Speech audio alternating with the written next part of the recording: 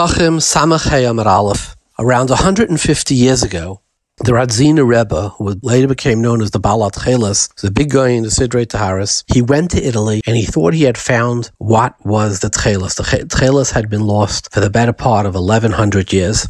And he thought it was the cuttlefish, and he came back to Europe and he made a huge rush about it. And one of the people he went to was the Beis Halevi. And the Beis Halevi had a number of reasons why he wouldn't wear tchelis. And one of the reasons was, he says, you're saying I should wear it al tzfeika daraisa l'chumra. He says the only time you say tzfeika daraisa l'chumra is after you do it. You know, you a yaitza. A guy doesn't know if he lane Kriya Shema. He lanes it again. Okay, no more suffix. So now he knows for sure it was yaitza. But if you would do this second maisa, and you still wouldn't know, there's no din of tzfeika daraisa l'chumra. And you don't have to do it at all. Now, why am I mentioning? I was here now a Gemara. The Gemara, according to the second Lashon Rashi, says that Rabbi Yehuda says you would gather a bucket of dam from the dam that was left on the ritzpah of the Azara, the floor of the Azara, and you would do hazah with it. Why? Maybe there was a carbon that didn't have hazah karoi. If I pick this up and I do hazah on it, then we might see that Baal HaKarbon and say that he did Hazakarei.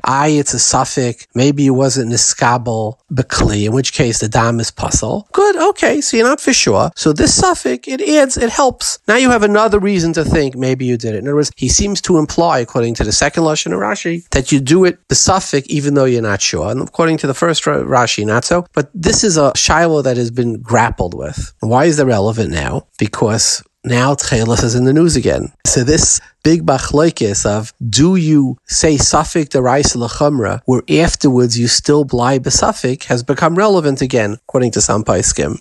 In other words, what's the lumdis? The Torah says do mitzvahs. The Torah is not interested in you should do sfeikis. If something has something, it's a suffix matzah, and we'll never know whether it's matzah kshera. Should you eat it Pesach by night? There's a din to do a mitzvah of achilas matzah. To do an achila of a suffix, there is no such a, that is the svara of those paiskim, like the Beis Halevi, who said we should not wear tchelis.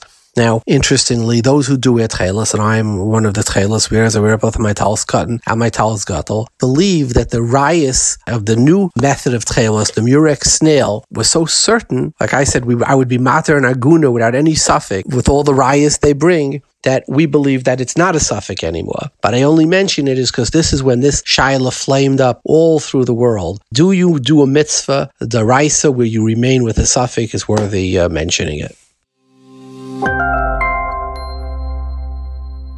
In this week's parasha, we have Hayesh Hashem B'Kirbeinu. Rabbeinu Shalom got very mad at Klal Yisrael that they said Hayesh Hashem B'Kirbeinu. And the Ishbitzer Rebbe, who happened to have been the grandfather of the pre-mentioned Balat Chelis in the first shtickle, I thought this is very appropriate. He teaches it beautifully. He says Klal Yisrael did not know whether the Rabbeinu Shalom resides within each one of them. In other words, was Yetzias Mitzrayim, does it mean that they had a personal mission? They suffered from self-doubt. This immediately precedes the Milchama with Amalek. And they said, we left Mitzrayim, as Hashem Yilachem Lachem Batem Tachrishon. We didn't have to do anything. It was purely Rabbeinu Shalom's will. Maybe we don't have the power. Maybe we're powerless. So the Rabbeinu Shalom says, no, Tsevi Hilachem B'Amalek. Each one of you, the Rabbeinu Shalom resides within each one of you.